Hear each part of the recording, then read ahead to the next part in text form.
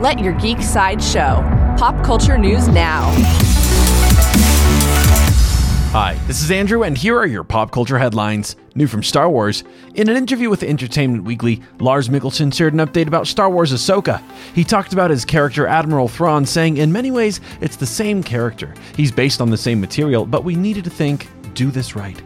While it is the same character, he also said that they wanted to create something new.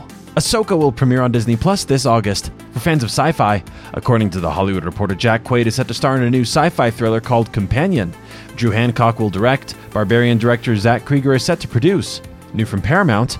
Paramount shared an update about their upcoming animated film Transformers 1. Reportedly, the movie has been delayed. Now Transformers 1 will premiere on September 13th, 2024. New from DC. WB Discovery and Fandango shared a new promo for The Flash. The promo sees Barry Allen entering the Batcave and shows Batman promising to help. The Flash will race into theaters on June 16th. This has been your Pop Culture Headlines presented by Sideshow, where pop culture is our culture. For any more ad-free pop culture news and content, go to sideshow.com/blog. Thanks for listening, and don't forget to let your geek side show.